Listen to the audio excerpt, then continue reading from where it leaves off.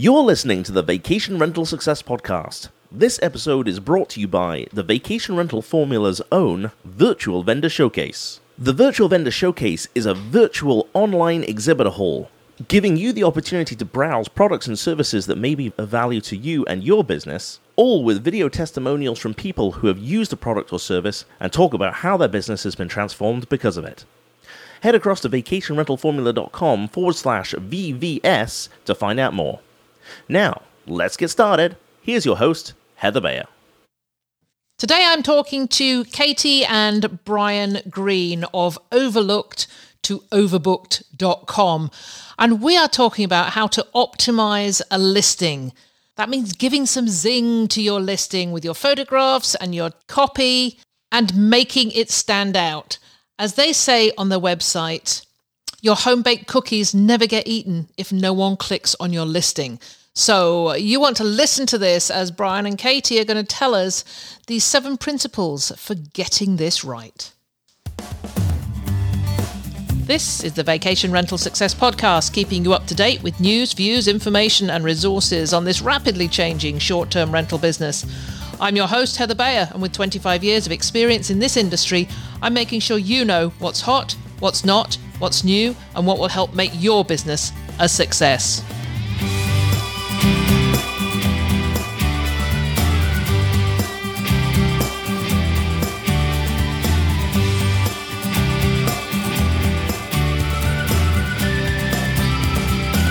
Well, hello and welcome to another episode of the Vacation Rental Success Podcast. This is your host, Heather Bayer, and I am, as ever, really delighted to be back with you once again.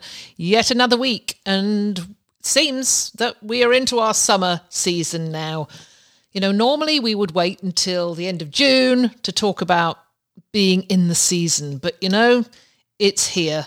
People booked very, very early. So the moment we opened up in June, it was just off to the races. And, you know, a couple of things have transformed our business already that we're just noticing, things that we've put in place over the past year that really are making a difference. And I just want to mention them right now because these are 2 companies I am so happy to be working with. And you know that I will endorse companies. We have our virtual vendor showcase where I endorse companies because I love them. I really enjoy them. But these 2 are standouts because I use them every single day in my company. And the number 1 is TouchStay. You know, I talk about TouchStay all the time. I love the company so much. I invested in it. So it works for me to endorse it.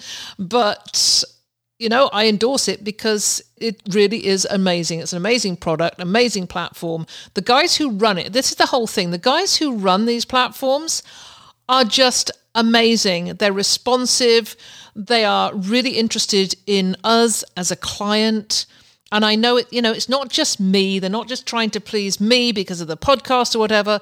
I know that they work 100% with all their other clients because I've spoken to them as well. So, you know, TouchStay is just great. I love working with them. Super responsive and a great product. The other one just started really in the last month or 2 to work with Breezeway with their text messaging. It has already transformed our lives. My customer relations manager, Christina, she mentions it every single day, and it's just as though the curtains have come back for her and she's seeing her summer in a completely different way. Instead of looking at it and going, oh my gosh, here comes summer and I'm not looking forward to this and I can't wait till September. She said she's actually eager each morning to get up and have a look at the text messages because there's so much great feedback coming from them. Instead of just getting the issues come into us, you know, the problems that people have come into us via telephone or email, the way we've got the text messaging set up is that it really encourages people to tell us that they're having a fantastic time. And psychologically, that is such a positive benefit. So I'll be talking this through over the course of the summer as these platforms demonstrate to us how well they're working. So I will be sharing, the good and the bad, if there is any, as we go through. But I just wanted to kick off saying thank you to TouchSay, thank you to Breezeway for bringing us platforms and products that are really transforming our business. Thank you, guys. Okay, on the podcast today, we're talking about how you make a difference right at the beginning. We spend a lot of time talking about how to wow our guests, how that first impression is so important. The front door must look spotlessly clean, and when people open the door, the smell's got to be good. The feeling has to be there. But as they say, as Katie and Brian Green, who are my guests on the podcast today, as they say, your home-baked cookies never get eaten if no one clicks on your listing. And certainly in areas where there's a lot of listings that look the same, you've got to do something that makes a difference. You've got to be unique. As they say, giving your guests a great experience is crucial. But if no one books your place, your stellar hospitality and your complimentary wine will go to waste. And we're going to be talking today to them about the 7 principles for optimizing your listing, how to make the photos wonderful, and how to make the listing stand out from everybody else. So without further ado, let's go on over and talk to Brian and Katie Green from Overlooked to Overbooked.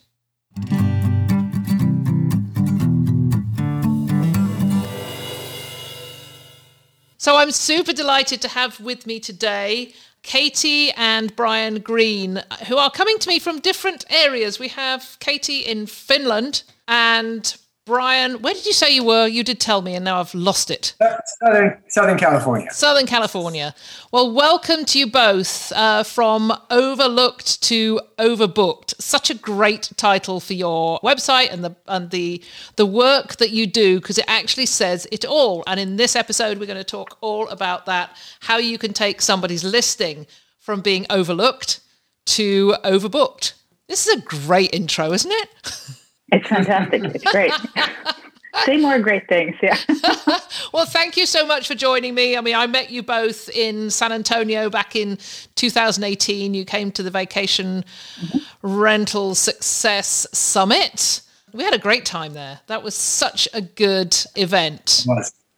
It was great, and it seems like 1,000 years ago now. Oh, doesn't it just? Yeah. It actually is, It's 1,000 years it's 1,000 pandemic years, I think. Yep, exactly. Or maybe 1,000 pandemic months. So today we're going to talk about the 7 principles of guest optimization, which is, that's a bit of a lengthy title, but it really is how to make a zinger out of your listing, how to make people just jump into a listing and say, absolutely, this is the one for me. And it's really interesting because I talk to owners in our property management company all the time when I'm helping them to stage their properties. And I tell them, you've only got this one chance to get people to go, wow, I've got to have this place, regardless of price, regardless of location, regardless of anything else. They see the photographs, they see the listing, and they fall in love with it. And so this, I know, is what you guys do and how you help people. And I just want to kick off by finding out what got you into this business in the first place. All right. Whoever wants to go Katie, first. Tell my version and Katie will add on. So through a variety of circumstances, in 2014, we got the opportunity to become digital nomads for some amount of time. We decided, we're out of California. Let's just hit the road. And we actually went to Montana for a year. Then we went to New Zealand for 6 months, and then France and Italy. And so every time that we were getting ready to go to the next place, we would usually stay at an Airbnb for multiple months at a time. And I was chief researcher. I would scan hundreds of listings, and then I would just bring maybe a dozen or less to Katie for the final analysis. And regardless of what room she was in the house, she could always hear me pounding the table or moaning in frustration at various points because so many of the listings were frustrating to us. We just couldn't get what we needed from them. There weren't enough pictures, or the pictures were blurry, or they were out of order, or they forgot to mention something critical. So it started as frustration, and then it kind of morphed into empathy, where we're like, you know what? These hosts probably are not bad hosts, because that's the first thing you think is, well, if they put up a bad picture, then they might not be there when you need them when a pipe breaks, And it's not fair, because it's not true. And we ultimately came to stay with a lot of hosts who didn't have amazing listings, and we recognized that they were a stellar host. They just were missing this one piece. But in those early days, we started thinking, boy, these guys are missing out on a lot of revenue, because there's just no way we're going to stay here. When we have all these other options, we're going to move on to the next listing that isn't making those mistakes. And then a light bulb went off in my head, and I don't know how long Katie thinks it took for me to wear her down, but she'll tell you about her background. She was working for a Hollywood post-production agency that was doing trailers for HGTV and Disney and Fox. And I was like, you could really help these people pretty easily. Like you could teach them everything they need to know to leap into the top 20%, in a short period of time. And so I started saying, we should start thinking about how to turn this into a business, because we always wanted something that didn't require us to have to be in a particular physical location. So that's my take on how it came about, but Katie might have a very different remembrance of that. It's not very different at all. So the way we started thinking about how we're going to turn this into a business, and we traveled, and sometimes we traveled, I would take photographs of, of our neighbors' houses in Montana. And then sometimes we would do a trade where we would stay at an Airbnb in exchange for photos and some kind of marketing help. Because sometimes it's just, even with really good hosts, you can't see the forest for the trees sometimes. So we really bring in the guest perspective. Like, what do we notice as guests? What attracts us and what repels us? So we kind of provided the service along the way. And then I'm pretty sure, I think it started from let's do a PDF to a written course. We'll do a photo course. And now we have this full-on one-on-one service thing. So that's what we've come to. But it's not that different from your story, Bray. That's about right. Yeah. Yeah, I know.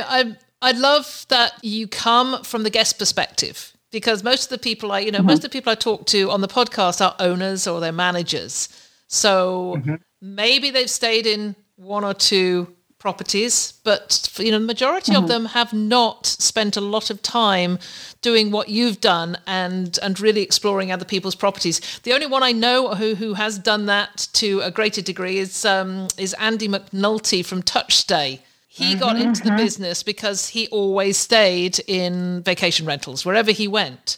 And the thing that he learned from them was that owners and managers don't send out enough information between booking and arriving. So hence TouchStay, which is the digital guide, which I've already talked about at the in the introduction, because I love TouchStay. However, so that's coming from the guest perspective, and it really is important, because I've been a guest in many vacation rentals as well, and I know that feeling. You look at a photograph and you see a bed that's only got 2 flat pillows on it, and that can turn you off a property entirely. Yes, exactly. You don't want to create a listing where the guest has to think like, oh, this place kind of has potential, because it's so easy to just move on to the next listing.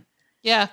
Well, let's kick off. Let's talk about your 7 principles. What is it that people can do to improve their listing, to make that listing go from being overlooked to overbooked? And then when we get to the end, we're going to talk about how you can help those who don't want to do it themselves. All right.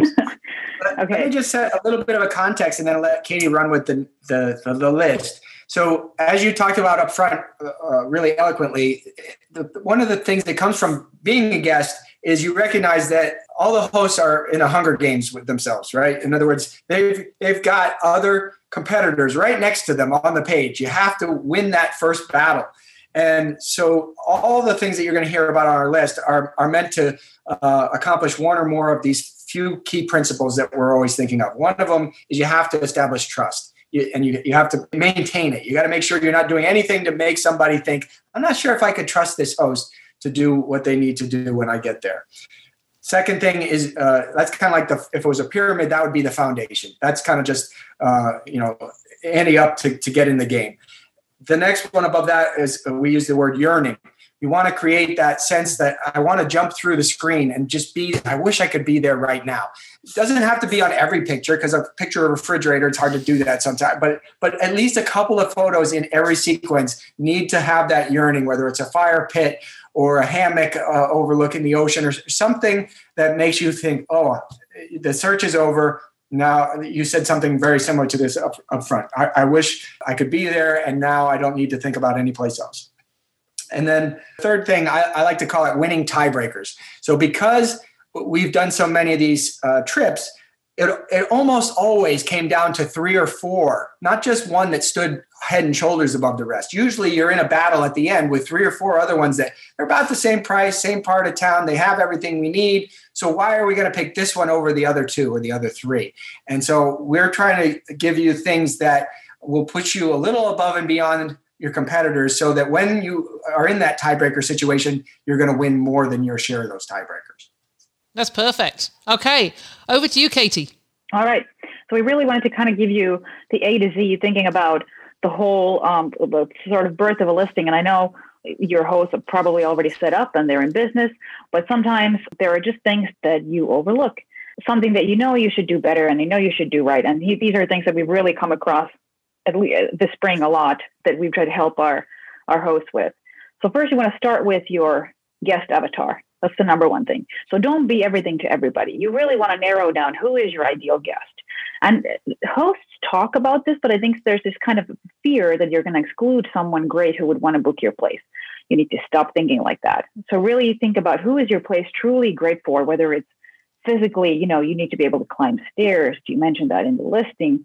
Are you doing because often we see this thing where hosts might list in their description, this is great for couples looking for a romantic getaway, or a group of friends, or a big family get together, or a retired couple looking to do some outdoor activity. Which one is it?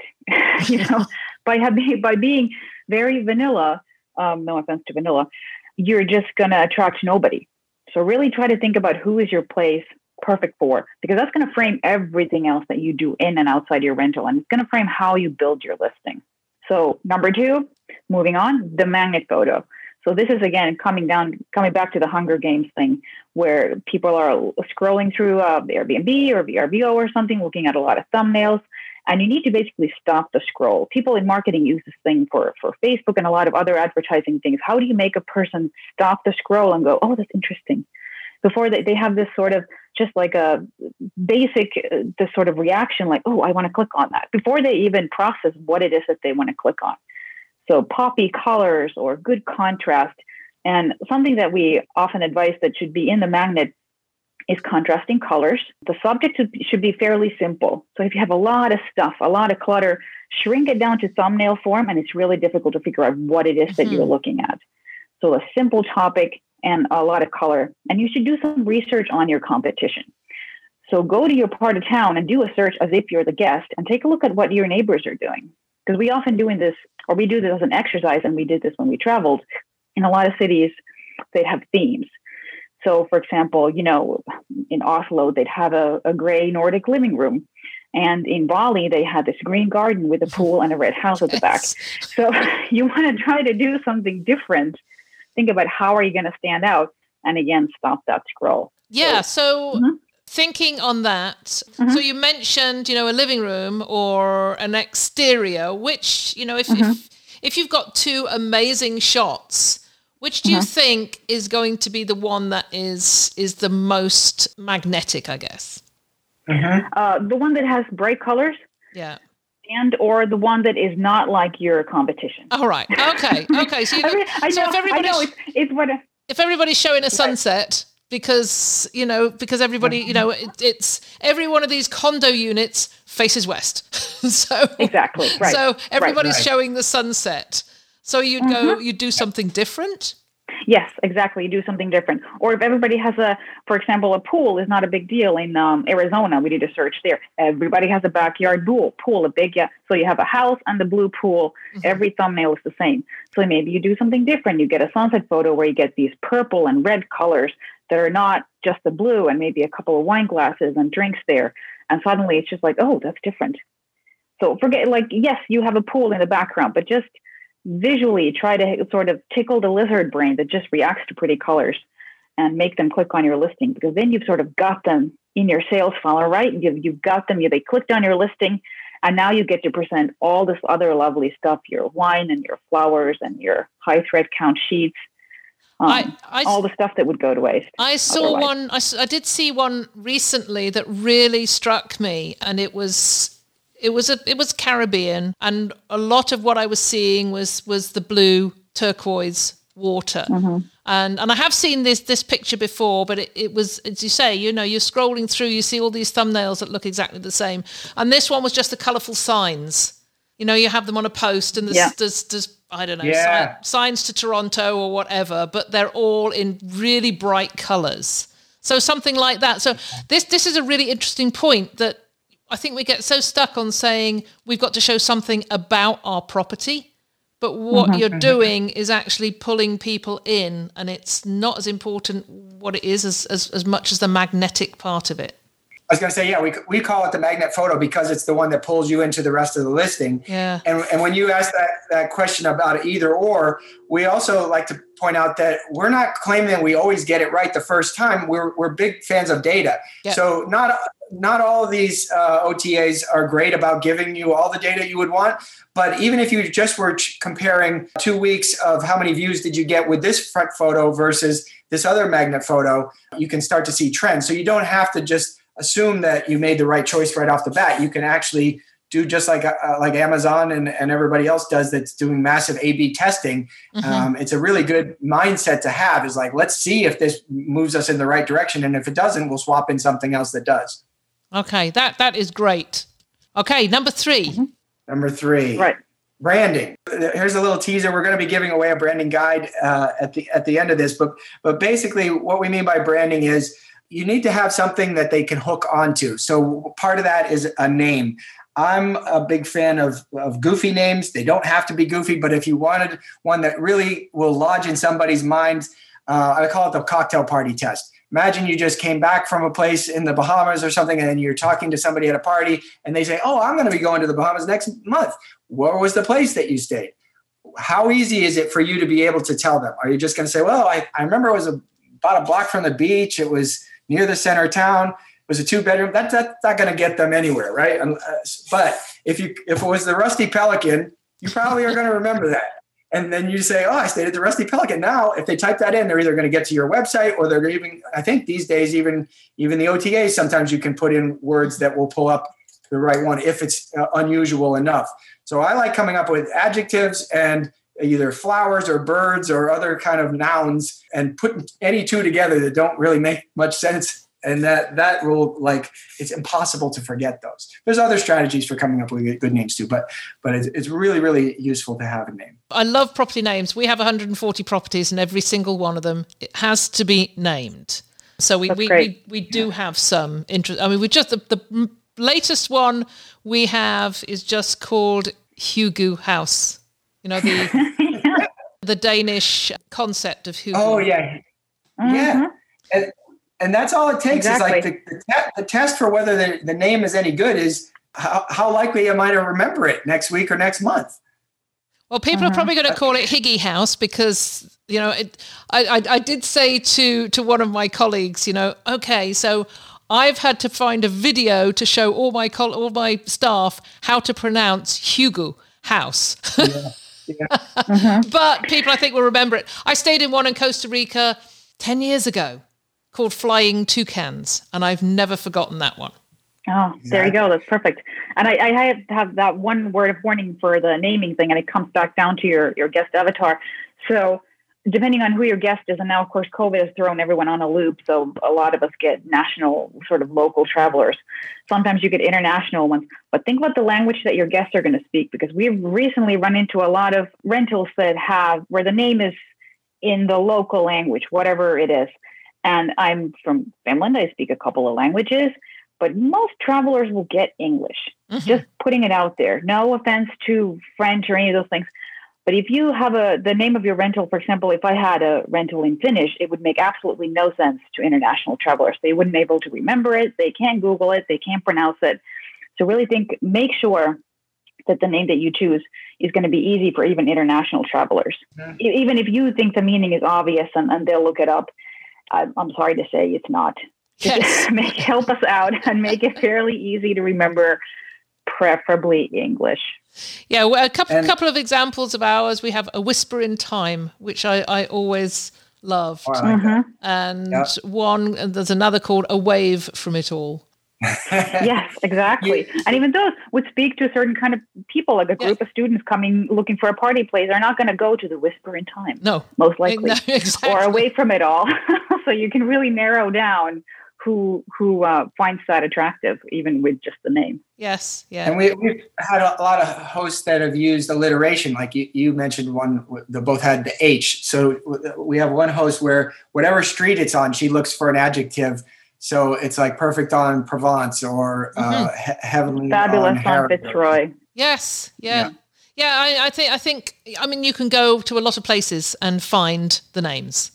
You can go to You can go to other sites, particularly property management sites where they have names, and I think there are. Exactly. I know there are cottage name generators. If you just type in cottage name generator, it will come up with absolutely moose, bear, squirrel, chipmunk, skunk. All the animals plus cottage, house, mansion, lodge.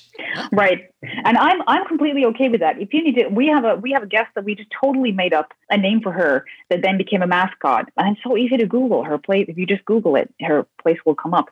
But I do want to, another warning, my second warning is that if you call your place the Moose Lodge, just Google it in your neighborhood, because I'm thinking you won't be the only Moose Lodge there. So if you're in a foresty, wooded, lodgy, cabiny type of area, I just want to make sure you want to pick moose as your thing. Maybe it should be something different. Yes, so I completely agree. I completely agree. We have stopped using sunset, sunrise, beach. Trying to choose something that people will remember, but is also unique. Yes, and Google your name before you commit to it, because you don't want to accidentally compete with another business or a strip club or something unfortunate. Make sure that you do a little bit of research on the name before you fall in love with it. So do you have any for nothing else?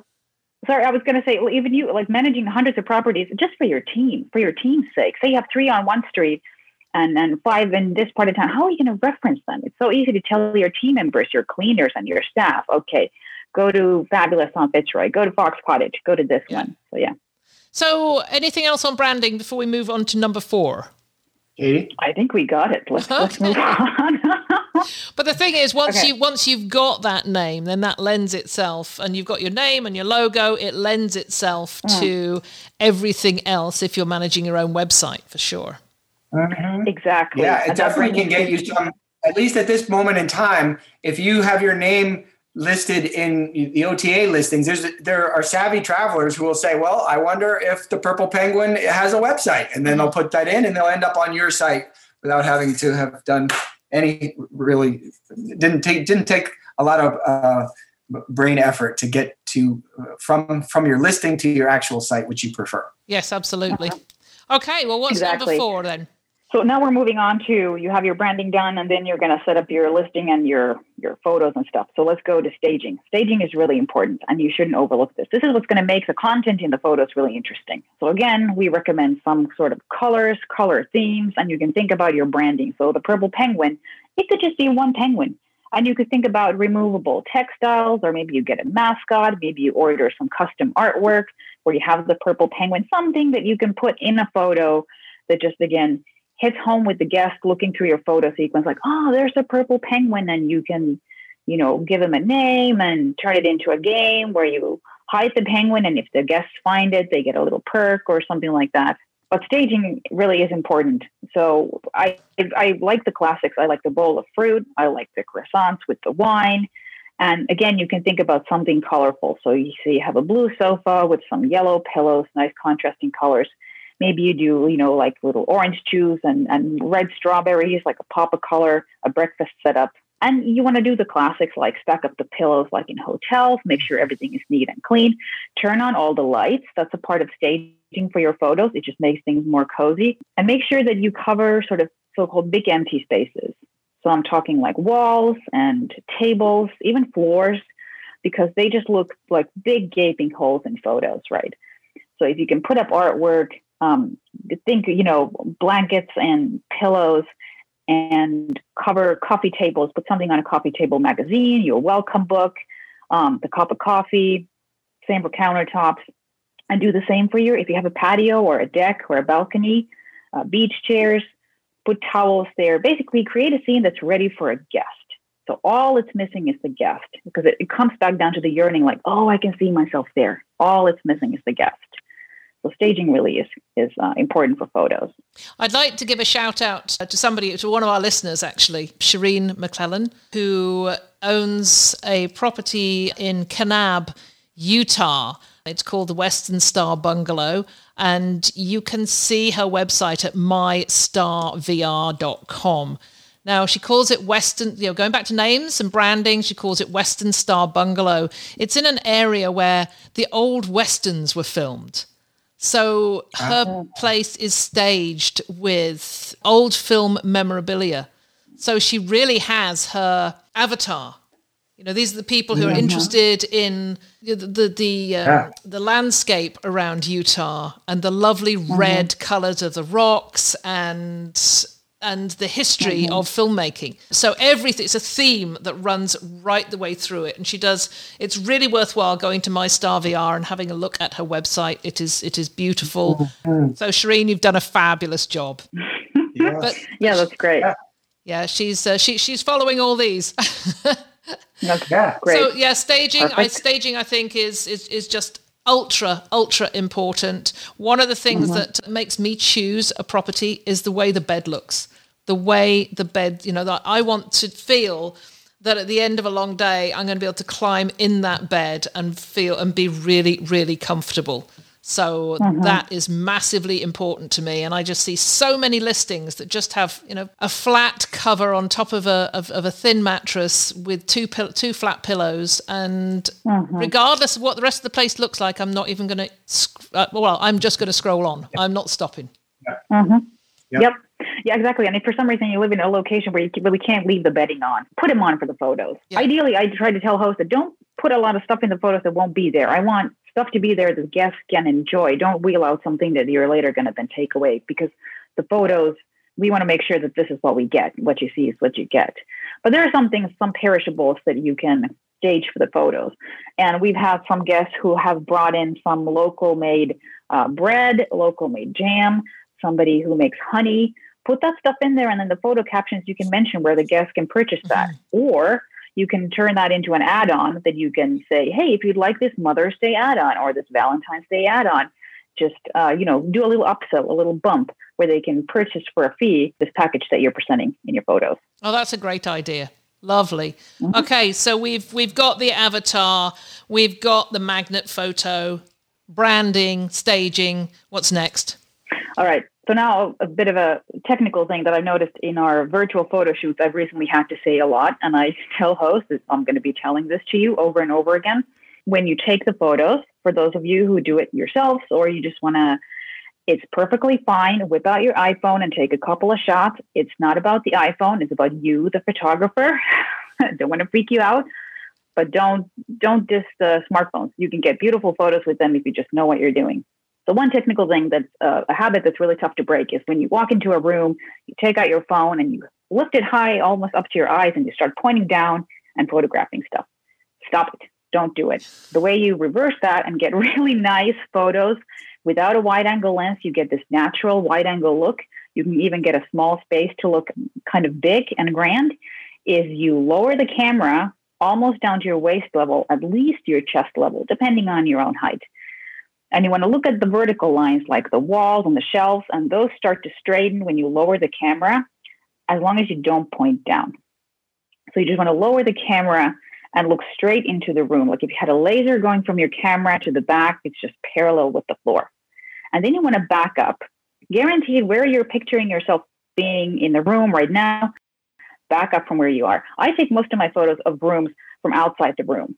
So even if it's one connected space, I want to photograph the dining area, I'm probably going to back up all the way down to the kitchen or to the living room.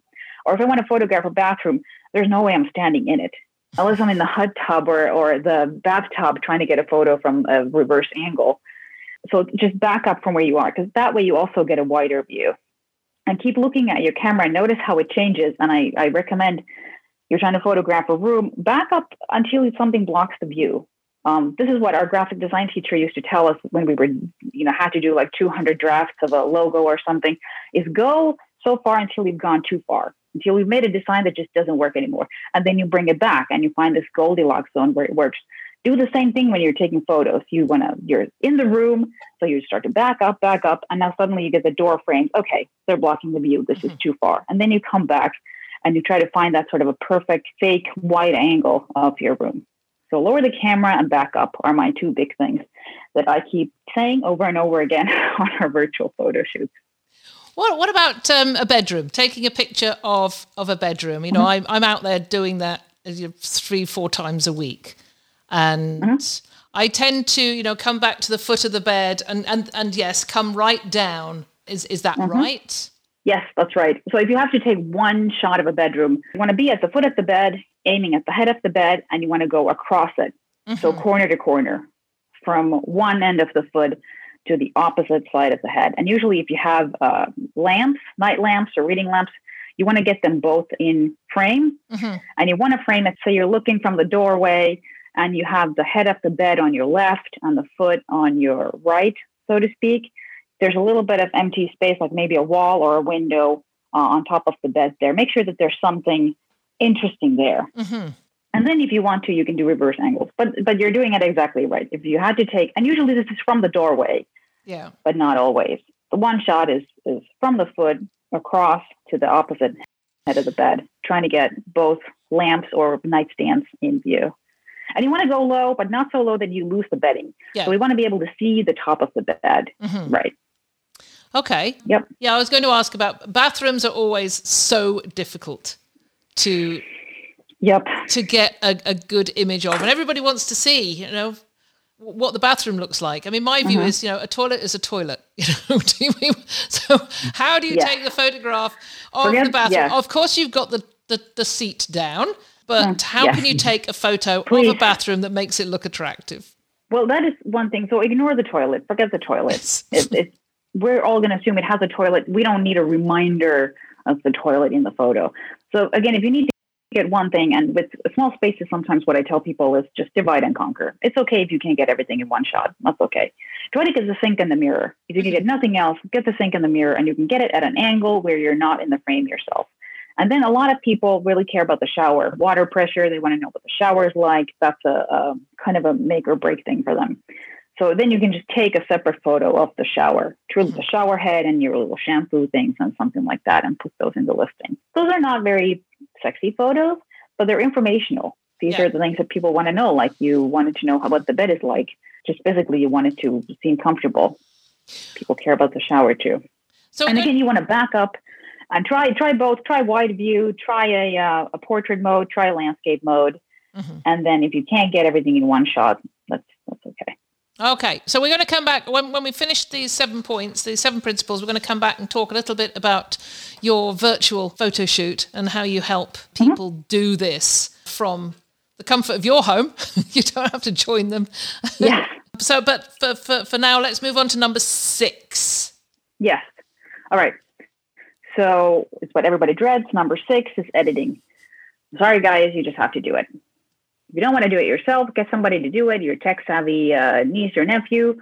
I will happily do it. This is my favorite thing. I come from post. I love to edit photos. But we talked about branding and colors and all this stuff. And as much as we recommend smartphones and even the best of cameras, they're just not perfect. They're not as good as our eye. We can spot colors and color themes and adjust for brightness and shadows, but our cameras, they just can't.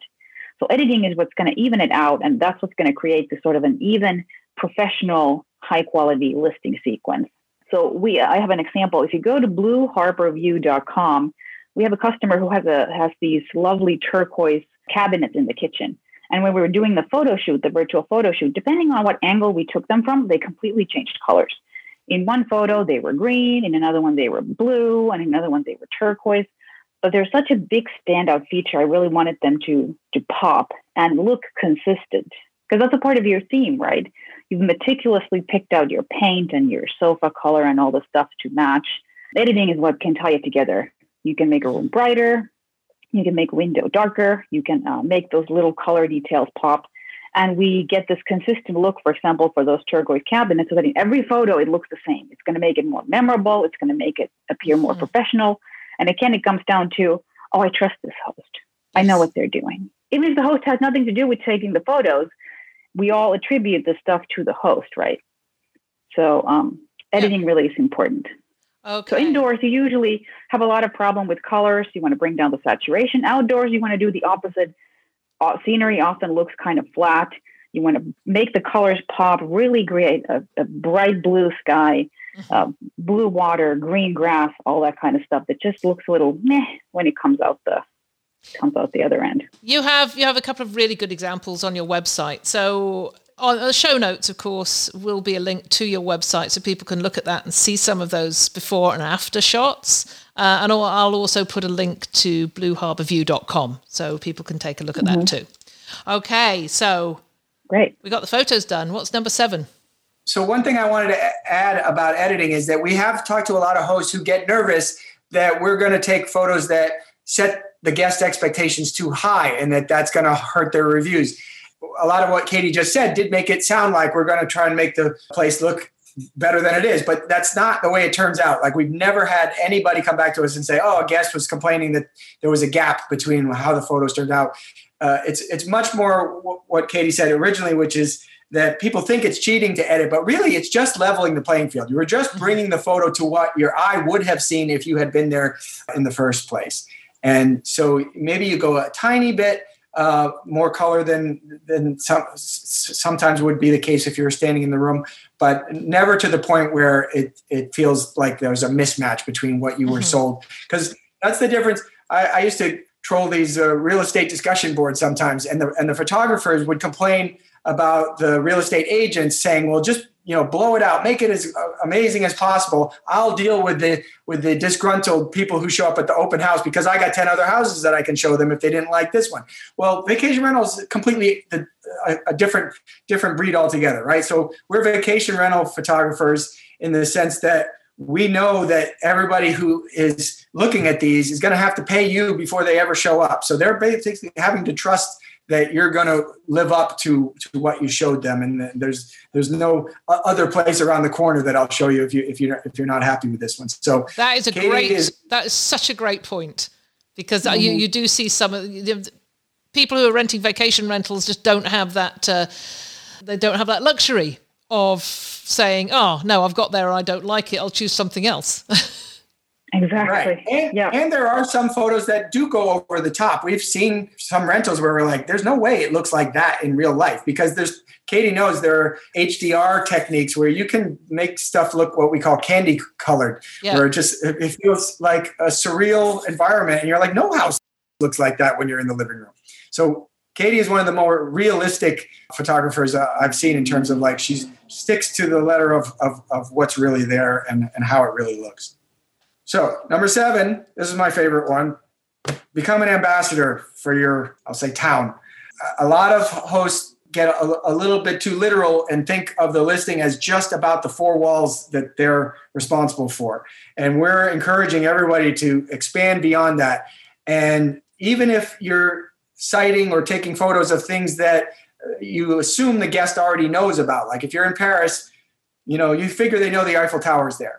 But it doesn't mean you can't put a picture of the Eiffel Tower and then talk about how far you are from it, or talk about what time of day it tends to have the least traffic, or some kind of inside knowledge. So basically, becoming an ambassador means thinking about why would they be coming to your part of town? Why would they be coming to your town?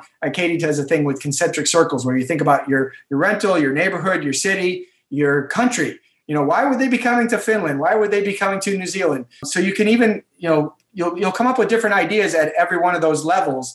And you're never going to get penalized for telling them too much that they already know. So if you assume they don't know anything, then you can find all kinds of neat stuff. And there's this weird phenomenon. Think about if you've ever recommended a show on Netflix to somebody, or somebody recommended to you. If you like that show, you somehow give them a bunch of credit for having turned you on to it. as if they were a co-producer or something. Like, oh, so thank you so much for telling me. I love that show. It's the same with the restaurants in your town, or the best bike trail, or the best water hole, or whatever. If you tell them, hey, the happy hour at this place from 3 to 5 on Thursdays is unbelievable, and they have a great time there, it's as if you were responsible for that happy hour. And that your trust points go up. You're the apple of their eye in terms of they think of you as a special added value above and beyond the place. And that, it's back to that tiebreaker thing. You're just going to win a lot of tiebreakers if you say, hey, I know there's 10 steakhouses in this town. I've been to all of them. Don't waste your time on these 8. These 2 are the best ones. That is worth money to people. And it's worth them thinking, well, why don't I go to the place that is already thinking about my best interests and my best vacation, rather than just kind of rolling out a laundry list of what they have at their place. That yet another great point, because it just made me think about, again, going back to Costa Rica, the company we stayed with, they recommended whale watching trip. And there were a ton of different whale watching trips or dolphin watching, whatever it was. And we wouldn't have been known which one to choose. And they led us to the best one. And I always remember that. And that's 10 years ago. Still remember the name of that property manager and the name of that house. Yeah. And if you can, as an owner, even in bigger cities, you should absolutely try to build a relationship with the business. So you could try to get a deal for your guests. Say, if you go to this place and you mention our rental, you get a free cup of coffee with your meal. Or something like that. Or we've stayed in a lot of towns. Like everybody knows New York. Everybody knows LA by name, right? But you don't actually know what the neighborhoods are like. So you having a personal recommendation, even just for your neighborhood, okay, yes, it's New York. You're going to do the touristy things or whatever you're there for. You're going to go to a convention or something. But here's this best coffee that you can walk to in the morning. Out of all the places that you could be stuck on TripAdvisor or somewhere, you having this personal recommendation, something that you would want your guests to try. And it's a great way to get a guest out and experience something they maybe wouldn't on their own. Mm-hmm. Or, for example, the same thing on Queenstown. You get this in New Zealand. You get this overload of things to do. You could do canyoning and zip lining and all the stuff. Maybe you pick a couple that you really think the guests would enjoy, or here's the best way to spend 3 hours, or this thing is going to last for 2 minutes and it's going to cost the same as this other 45-minute adventure thing. Or you kind of narrow it down for your guests. Or they have this amazing escape room and here's how you get 10% off if you mention our rental when you go to book a time there. So it's just a great way to add a personal touch. And yes, people are going to probably Google your town, but you almost want to create the sense that you don't need any more info than what I give you in my listing. You're just creating this nice cocoon where the guest just feels like, oh, I just want to be there now. And they just can't wait to book, and they're going to justify a slightly higher price because your place is just so nice and your listing is really great. This is great. All 7 of these points are fantastic. Are you sneaking in an 8th? Yeah, we have a bonus one. Brian, you want to talk about reviews? Yeah, so obviously reviews are critical. They're a third-party reference beyond just you saying your place is awesome, and they influence the rankings on the OTAs. So this is kind of a broad-based thing that don't just think of them like the weather. Well, I hope they come in, I hope we get some reviews. Take proactive steps to try to get the kind of reviews that you want, whether it's through a drip campaign or follow-up emails. But also think about the kind of questions that are not just like, hey, did you like it here? Say, like, what was your favorite experience? What was your favorite thing you did around town? Or what, also what can we do to improve? But really getting into the details of what they experience. And if you phrase the questions the right way, they'll come back with stories that you can actually incorporate into your listing. So one of the things that we do a lot of times is we'll take the best 1 or 2 sentences out of a review and put it as a caption on a photo that's relevant to that, or even intersperse it in the description section. So you might have somebody bragging about how, like, we haven't had a more relaxing night than the one in front of the fireplace, when it rained or whatever. And so you have a photo that's like that, and that becomes the caption from Janet from Ohio in 2019. That has more of an impact than if you just said, you're going to really enjoy our fireplace. So pumping up the reviews, both in terms of how you use them in the listing and also doing everything that you can to try to elicit great reviews from your guests is going to make a huge, huge difference. That is amazing. There is so much here for people to unpack, and I think if they only take out one piece of this and just apply it right now, then I think they're going to make a real difference to a listing. So you've got something you're going to offer our listeners? Yeah, two things actually. So we have something we call a branding guide, which is a free, I think it's about 15 pages. It has a lot of, it touches on a lot of the things that we talked about today, but it also kind of jumpstarts people's imagination. So there's a lot of adjectives, a lot of verbs, and a list of activities, amenities, things that you say, oh yeah, we do have that, but we don't mention it in the listing. We can't tell you how many times we become like the ghostwriter for somebody where they tell us, oh yeah, we have beekeeping in the backyard, but we just didn't put that in the listing. Well, why would you not put that in the listing? We run an organic garden, and we'd be happy to tour people through it if they want. Why would you not put pictures of that? So people will bury the lead on their own properties so often. And so the branding guide is really good at basically forcing everybody to think in a way that extracts the best from their property and also gives them a lot of verbiage for how to describe that in a way that comes across in both the words and in captions for photos. Well, I've seen the branding guide, and I learned from it. I learned a lot from it. It really is. It's not a simple, single one-page PDF download. This is really valuable. So I'm so glad you're sharing it with our audience. Now, to get that, you can go to the show notes, and I'll work out with Brian and Katie how we're going to get that to you. But go to vacationrentalformula.com/VRS396, and you'll get information on that. Yes. And then the other one is that this is the way we do most of our business these days is through listing assessment calls. So basically, you tell us you give us the URL for your listing. We spend some time. We have a 50-point assessment form, but then we take some notes and we highlight what we would change first, or the rank priority of what we would do to make this listing even better. And we do that through a Zoom call. So normally we charge $79 for that, but we're going to give you guys a code that you can get that waived. And I think we're going to do VRS396 for the code. And so that would be on our website. You would just follow any of the buttons. They all lead to the same place, which is the opportunity to book a listing assessment. But in this case, you'll be putting in that coupon code. And we've gotten really tremendous feedback from that. Do you know how many listeners we get to this show? I know. I'm in the process of potentially bringing on staff to deal with the excess. But our attitude is we're not trying to sell our services to anybody who doesn't need them. So the assessment is a pretty critical piece, because there are times where we say, you're doing everything right, or there's just these one or two little things that you need, and we have a way of offering you advice on doing that or doing it for you. But I don't know if you were going to segue into talking to Katie about the Yes, I was just going to wrap it up by asking Katie for the sort of elevator pitch on the virtual photo shoot. How do you do this? I can tell you exactly how we do it. So when we work with a host, and I was going to say, this assessment really is for both of us. We want to make sure that we help someone who needs help and who really wants help.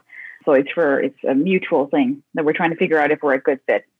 And if we decide to work together, we do the virtual photo shoot. We just hop on a video call. Usually I use WhatsApp. We can use Skype. We can use FaceTime. And generally we do that with that same smartphone. So say you're on a video call with somebody on WhatsApp. Basically what they just do is they flip the camera. So now suddenly I don't see their face. I see what they're seeing through their camera. And I truly just guide them, sort of pull their strings like Geppetto and tell them, okay, where do you want to start? You want to start in the room that you're in? All right, let's start with the kitchen. Okay, walk over here, back up and walk over here. Let's scoot over by that chair and point over to your espresso machine. So across the kitchen. Okay, great. Lower the camera. Great. There. Perfect. Okay. So I want to see the curtains on the left, and I want to see the chair on the right, and take a picture there. And then what they do is they flip back to their camera app. They take, I usually take a shot here. What they do is they take like 3 or 4. So if I say, if you're not 100% sure on your height or where you should be tilting, just take a couple of options. They do that. They switch back to WhatsApp and we move on. Okay, great. Now let's go in closer and get a close-up shot of that espresso machine. Okay, so that's how it goes. Okay. So we just jump on and I guide them through the rental. I have a shot list made for them where I try to build a kind of like a floor plan for myself to make sure we have everything covered. We ask some questions ahead of time. We just did a place that basically owls were their mascot. It was called Owl's House. And I asked, do you have any owls in the house? Because I didn't see them in your photos. And sure enough, they did, like 100. So we photographed a couple of those mascots to tell their story better. Okay, let's get a photo of this guy. Let's get a close-up shot of the clock. Let's get a close-up shot of the pillow with the owls. And of course, we do all the wide coverage too. They upload the photos for me to edit, and I deliver a gallery back. And then they can give me notes if they want. That's fantastic. So what a great service that is. So Heather, I want to throw one thing in. In the early days, our original business was basically a video photo course, basically teaching people through video lessons, how to do a lot of what we've been talking about. And it really worked very, very well. The people did phenomenal amounts of business when you compare before and after.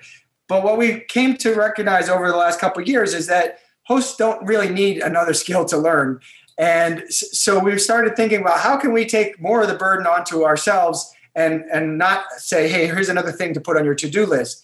And that's how we kind of migrated to this virtual photo shoot. And so we have a lot of examples of like 3 tiers where there's the photos they had before they knew we existed. Then there's the photos that they took after they went through our course, which were a big upgrade. But then we noticed another big upgrade. Even the people who had gone through the video course, once Katie was the one who guided them through the whole shoot, it's like 2 major leaps. And so it only took three test cases before Katie said, I don't think I could have taken better photos if I had been on site myself. And that's when we really knew we had kind of rounded the whole thing out. Well, that's a great service, and I do encourage everybody to go take a look at Overlooked 2, and that is the figure 2 Overbooked, right? Overbooked.com. Yes. And you can go check out the show notes. You'll find that. You'll find links to all the other things that we have talked about here. We've just hit the hour mark, and which is probably one of the longest ones I've ever done. But I think the content here is fantastic. So I loved every minute of talking to you guys. Hopefully we can get together at some point in the future. Is there anything you'd like to add before we sign off? Katie? I wish I did, but I think we covered a lot. I don't know, Brian, will we get something? I don't think we have. I mean, I would just say, in the early days, we almost were sheepish about talking about the fact that we didn't have a rental, but we were coming from the guest perspective. And then eventually we just leaned into it because we saw that it was actually filling a blind spot, and nothing happens until somebody books, right? So it's natural. It's natural for a host to think about all the delivery aspects, making sure that the experience is exactly what it's promised to be. But all of that is back-end stuff that never gets to happen unless you do the front end right and you win your share of the bookings on whatever site that you're listed on. So that's what we're trying to do is basically plug that gap and make it so that you come off online just as wonderful as we know you are as a host. That's a wonderful place to finish here, Brian. Thank you so much, both of you, for joining me and sharing all this wonderful stuff. I think you're going to be completely overwhelmed with people wanting to take you up on your... We're going to be overbooked? Oh, you're going to be overbooked. Yeah, exactly. We're going to be... Yeah, exactly. No, that's a great offer, but people, please go to the show notes, check this out, and pick up your copy of the branding guide, because if you do nothing else, that is super, super valuable. Okay, thank you both for joining me. Always an absolute pleasure. Looking forward to seeing you again one day in person. Yes, that's thank you for having us.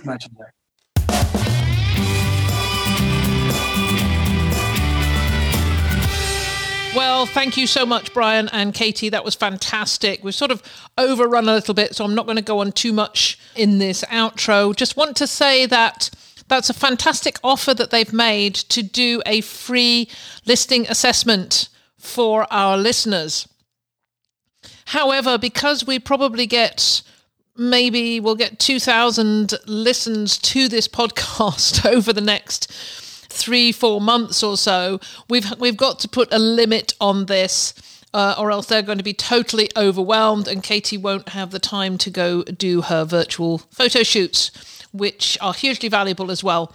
So we are just putting a week on this from the date of publication. So if you listen on the date of publication or within 7 days of that, this offer for the free listing assessment is going to be valid. After that, you'll still be able to download the branding guide from the show notes.